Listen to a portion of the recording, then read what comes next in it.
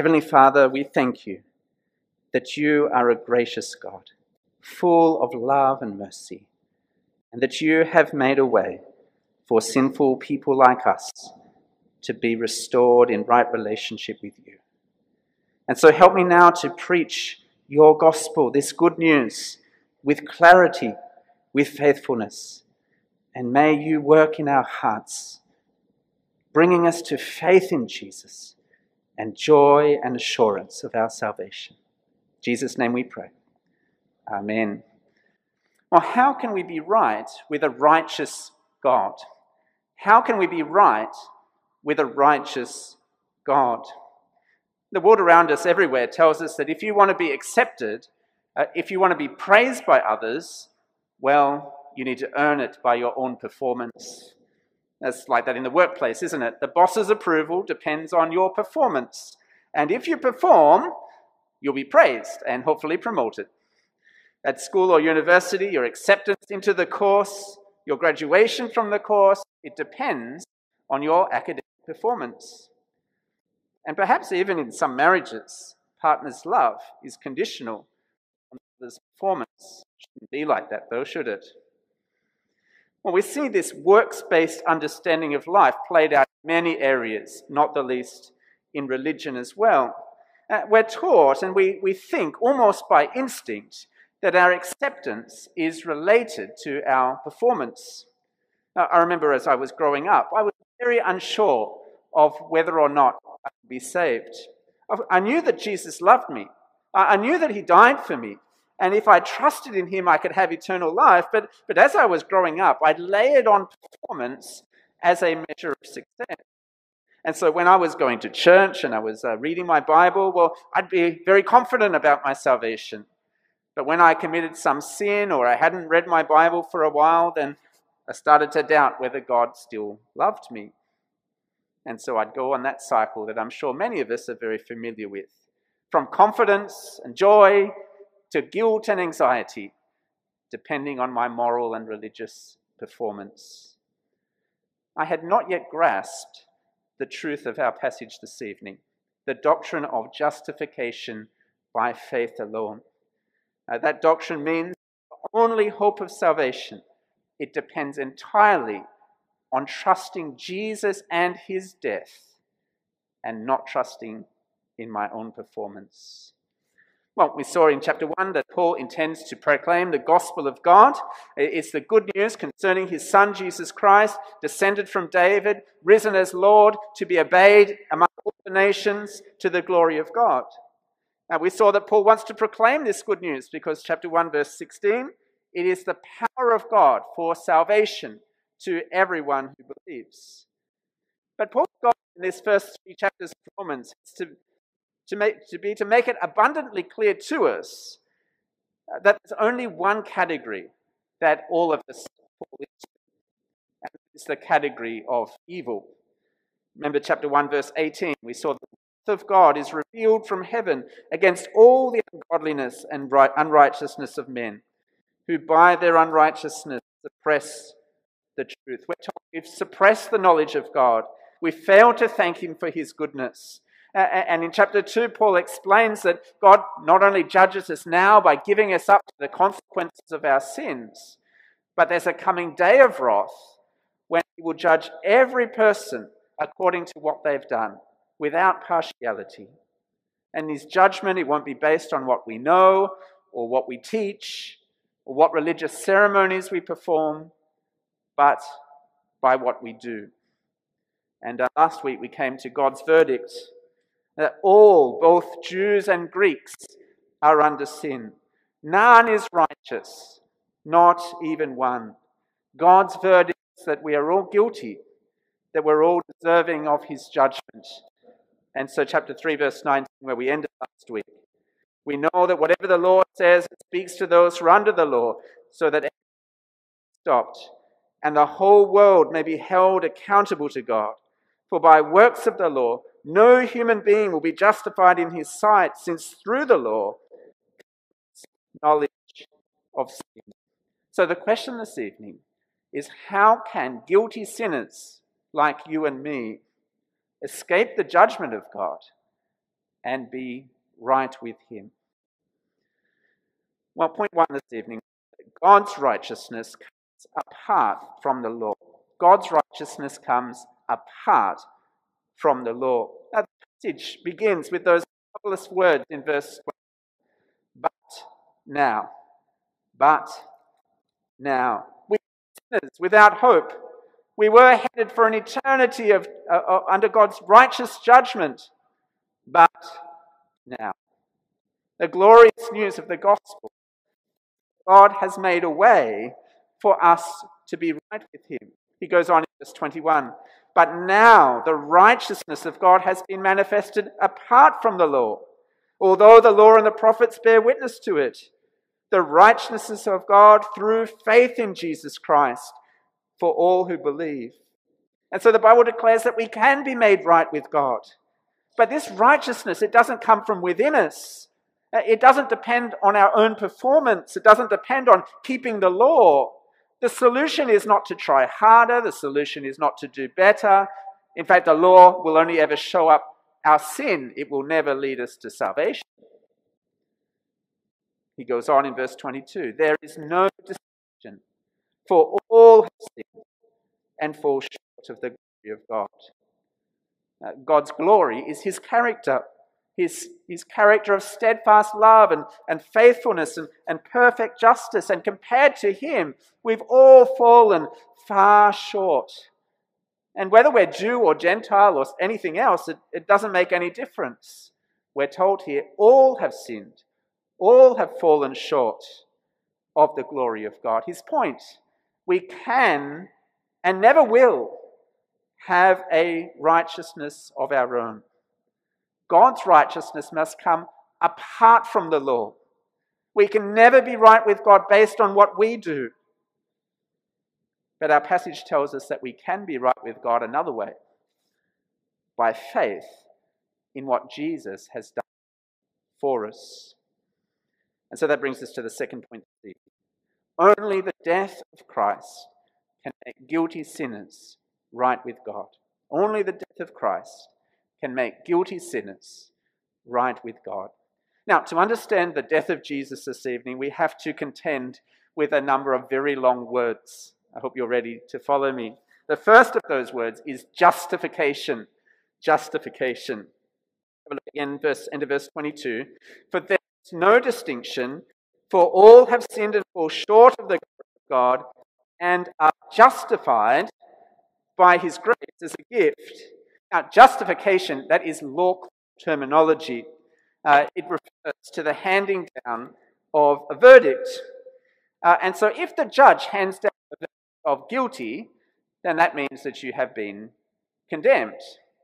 And if the judge hands down a verdict of not guilty, that means that you have been justified. You have been acquitted of whatever charge stood against you. So to be justified means to be declared in the right. It means to be not guilty. And so here is the wonderful news of this passage. Guilty sinners who deserve the judgment of God, who fall short of the glory of God, can be justified. They can be declared not guilty before God, even though they are guilty before him, and even though they've done nothing to deserve it. Justification, we're right with God. The second word we have to understand is a little shorter. It's the word grace. Verse 23, all have sinned and fall short of the glory of God and are justified by his grace as a gift. Now, grace is not just what you say before dinner, is it? Or it's not just a nice ballet dancing. The word grace is an undeserved gift, right? Grace is when God gives us something that we don't deserve. See, we are guilty sinners. What we deserve from God is punishment. But God gives us what we don't deserve. He gives us justification as a free gift. Now, if someone gets you a gift, I don't know, Easter's coming up, maybe someone will buy you some chocolate eggs or something like that, I don't know. Someone bought you a gift. Now, when they give you the gift, you don't think to yourself, oh, I'm such a good person, I really earned this gift. That's silly, isn't it? By definition, a gift is something that you didn't earn. The reason you have it is because they were kind and generous and they decided to give it to you. What you did meant absolutely nothing. And so you accept it and you say, thank you very much. And so it doesn't matter who I am. It doesn't matter if I'm a Malaysian or a Chinese or an Australian. It doesn't matter what I've done in the past. It doesn't matter what inner secrets I might be hiding away. It doesn't matter what I deserve from God. This passage says I can stand before God. I can look him in the face. I can hear the words from his mouth. Not guilty. Not guilty. Not because I deserve it, but because he gives it as a gift. Now, the third word we must understand is the word redemption. Redemption, it's in verse 24. We are justified by his grace as a gift through the redemption that is in Christ Jesus. Now, to redeem, that means to buy back from slavery by paying a price. Now, sometimes we still use that word today, redeem, isn't it? When we talk about redeeming some vouchers, maybe from Tesco or something like that. But in Bible times, what redemption was about, it was about releasing a slave from their master. You would pay a ransom price and then you would set them free. So imagine this way. Imagine after the service tonight that I was kidnapped in the car park. And the kidnappers, they evaluate my, good looks and my intelligence and my shirt I'm wearing and taking all these things into account, a ransom note to St. George's. And they say, I'll let your beloved pastor go if you give 20 ringgit. Right? Now, if you paid the price, be grateful. Be redeemed from captivity, I'll be set free. See, that's what redemption is all about. It's about paying a price to release a slave. Now, in the Old Testament, God provided sacrifices for his people. And so during the Passover, they killed the lamb and they painted the blood on the doorposts. They were rescued from God's judgment. The animal died so that they could be set free from their slavery. Now, for us, as guilty sinners, we're slaves to something far worse than a Malaysian kidnapper or an Egyptian king. We saw last week we were slaves of sin, slaves of a condemned life, unable to set ourselves free. But God gives redemption. He sends Jesus to live the perfect life we haven't, to die on the cross, to pay the ransom price. He dies so that we can be set free. God gives up something of incalculable value, the sinless life of his precious Son, to buy back guilty sinners like you and me. See, redemption, it comes to us freely as a gift. God gives it for free by grace. But it's very costly for him. It cost Jesus his life. So redemption, well, how did Jesus pay that price? And that brings us to the next difficult word, propitiation. Propitiation. We see that in verse 25. It says, we are justified by his grace as a gift through the redemption that is in Christ Jesus, whom God put forward as a propitiation by his blood to be received by faith. Now, a propitiation, that is a sacrifice that turns away wrath. A sacrifice that turns away wrath. So just imagine tonight that I made my wife very angry. I didn't. I believe she's quite happy with me right now. But imagine, right, that I had upset her in some way. What might I try to do to make her happy again? I might try and buy her flowers.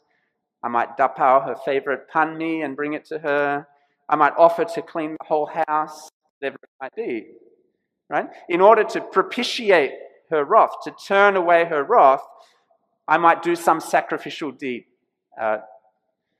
Now, in the Old Testament, God set up those sacrifices in the Old Testament so that his people could be made right with him. In particular, on the Day of Atonement, which you can read about in Leviticus 16. On that one day in the year, the high priest, he had to take 2 goats. And the first one, he would sacrifice it and sprinkle its blood all over the altar in the most holy place. That goat would die as a substitute, taking the punishment that the people deserved. And then the high priest would go out and find the second goat. Must have been pretty scared at that point. He would put his hands on the goat and confess all the sins of the people on the goat and then send it away into the wilderness to die. And those sacrifices were a very powerful imagery. The goat would die in place of the people. It would take their punishment for them so that their punishment might be taken away. They might be totally free. And in that way, they could be restored to relationship with God. Now, of course, an animal sacrifice can never really pay for a human sin. And so here we see that God sent Jesus to be the perfect sacrifice. On the cross, he takes our place. He takes the punishment that we deserve. He faces God's anger in our place so that God's wrath is propitiated. It's turned away from us. And we are set free. We are made into right relationship with him. Now let me use a bit of an illustration to try and explain this. So imagine this hand is me, and the ceiling, well, that's where God is. Right? And so I have a good relationship with God. Now, imagine this book here. It records all of the evil things that I have ever thought, said, or done. It's quite thick. Our sin separates our relationship from God. And because of all these things that we've done, we deserve his judgment. But God in his love, he sends his son Jesus Christ into the world. Jesus lives a perfect life. He has no sin. And yet on the cross, Jesus dies for us. He dies to take our punishment. All of our sins are put onto him. He takes all the punishment that we deserve. And what does that mean? We're free. We can now be back into relationship with God. And so you see, the cross, it is the center of the Christian life. Without the cross, there is no Christianity. Without Jesus' sacrificial death on the cross, there's no redemption from sin. There's no grace from God. There's no justification. Without the cross, there's no hope for sinners like us. There's only a misguided hope that we might somehow be good enough on our own. See, the cross, it changes everything. The cross cuts our legs from underneath us. The cross forces us to abandon any conception that we're actually good people. The cross forces us to fall on our knees before God with empty hands and accept his gracious gift. And as we look at the cross, we can see how a righteous God can justify unrighteous people. The cross perfectly displays the righteousness of God. Look at verse 25. It says, "This was to show God's righteousness, because in his divine forbearance he'd passed over former sins. It was to show his righteousness at the present time, so that he might be just and the justifier of the one who has faith in Jesus." So Jesus' sacrificial death is very important because up until Jesus came, there were all kinds of sins that people committed that were left unpunished. The sins that Abraham did and David did and the Israelites did. But God hadn't ignored all of those sins, even though he forgave them. In his grace, he was storing them up and storing them up and storing them up and storing them up until at one point in history, he unleashed the full extent of his anger on Jesus on the cross. It's a bit like maybe if you were a child and you're playing with a magnifying glass. You found some ants on a leaf and then you channeled all the sun's energy down and started a fire on that poor ant. It's like that. God unleashes all his wrath on all the sins of the world, past, present, and future, in one moment on his Son as he dies on the cross. And that means that God is just even as he forgives sinful people. See, God doesn't forgive us by ignoring our crimes. That would be unjust, wouldn't it? And God doesn't punish us for our crimes because then he wouldn't be merciful. And so God takes on himself our crimes so that justice is paid for, but mercy is extended. It's an extraordinary idea, isn't it? Impossible for any preacher to truly do it justice. God's Spirit has to bring this to bear on our hearts and minds. At the cross, God's justice and his mercy are perfectly satisfied. The psalm says God's justice and mercy kiss. Well, how should we respond to all this? I guess the big point that we notice all the way through this passage is the way that we receive this righteousness is by faith in Jesus. So verse 22, the righteousness of God through faith in Jesus Christ for all who believe. Verse 25, whom God put forward as a propitiation by his blood to be received by faith. Verse 26, so that he might be just and the justifier of the one who has faith in Jesus. So faith is like the open hands that receive the gift. Now, open hands don't make a gift appear. I mean, that would be wonderful. I just held my hands out here and then all the gifts started piling in. It doesn't work like that. The open hands are merely the mechanism to receive the gift. And so imagine that, I told Jason this evening that I had put 1 million ringgit in his account.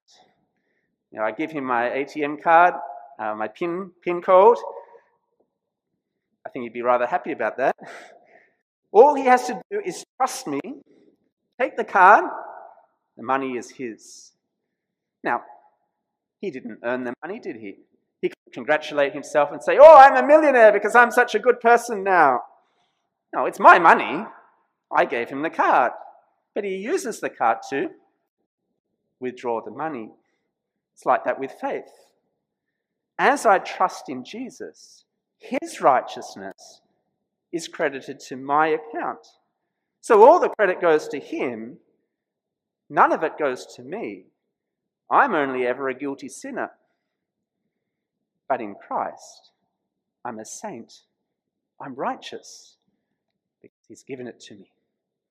Now, that was the great discovery that Martin Luther made 500 years ago, which launched the Reformation, which led to the start of the Anglican Church.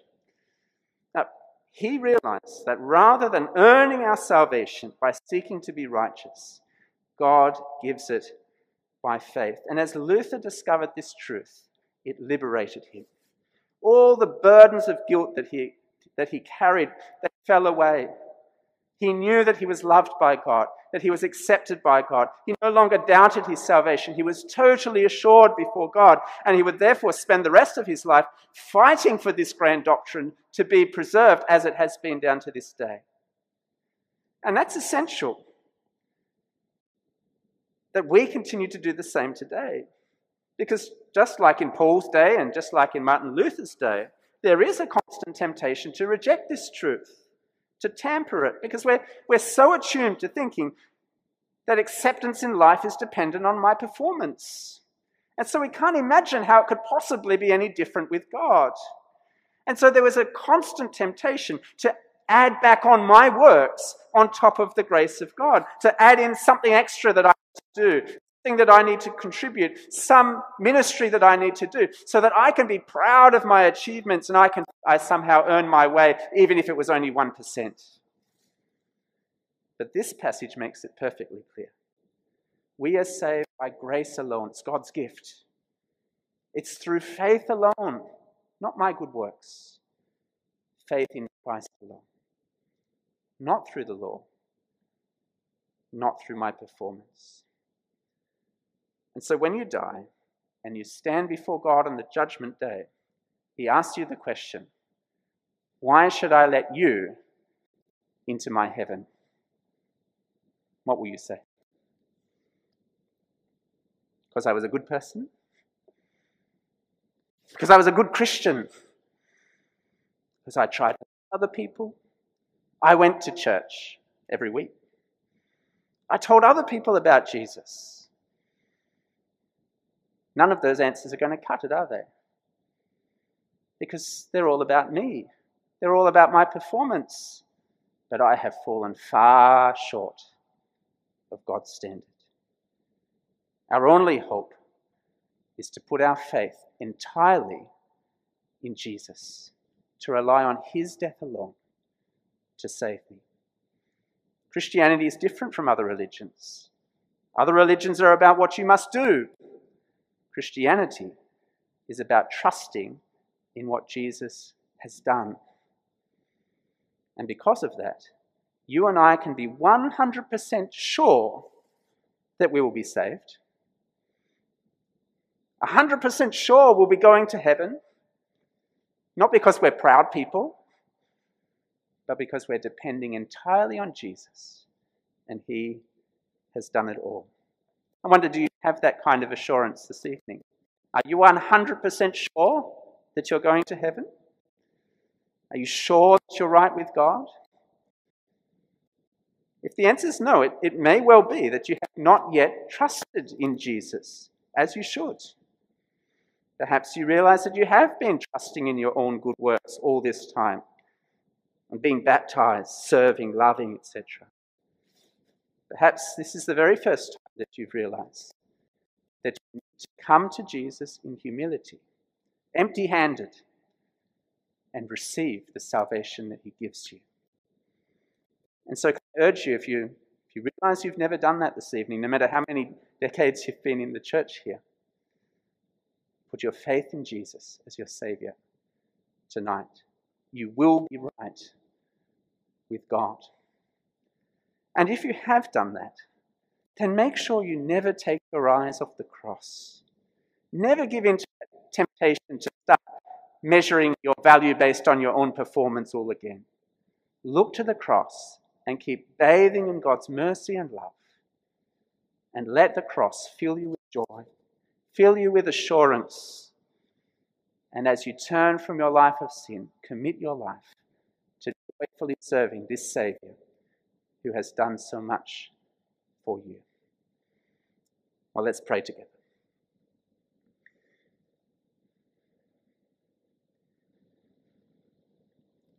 Heavenly Father, we want to praise you and thank you that you have made a way that we can be right with you.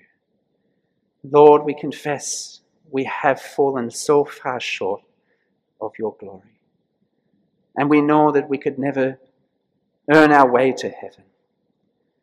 And so we thank you, Lord.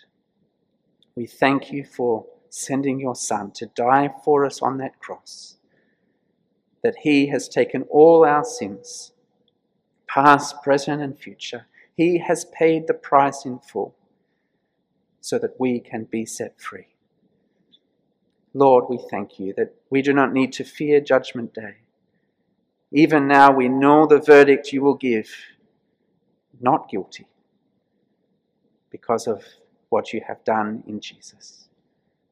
And so help us to continue to put our faith in him and assure us that we really will be with you in heaven. We need not fear death. We need not fear your judgment. We thank you, Lord, for this good news. In Jesus' name, amen.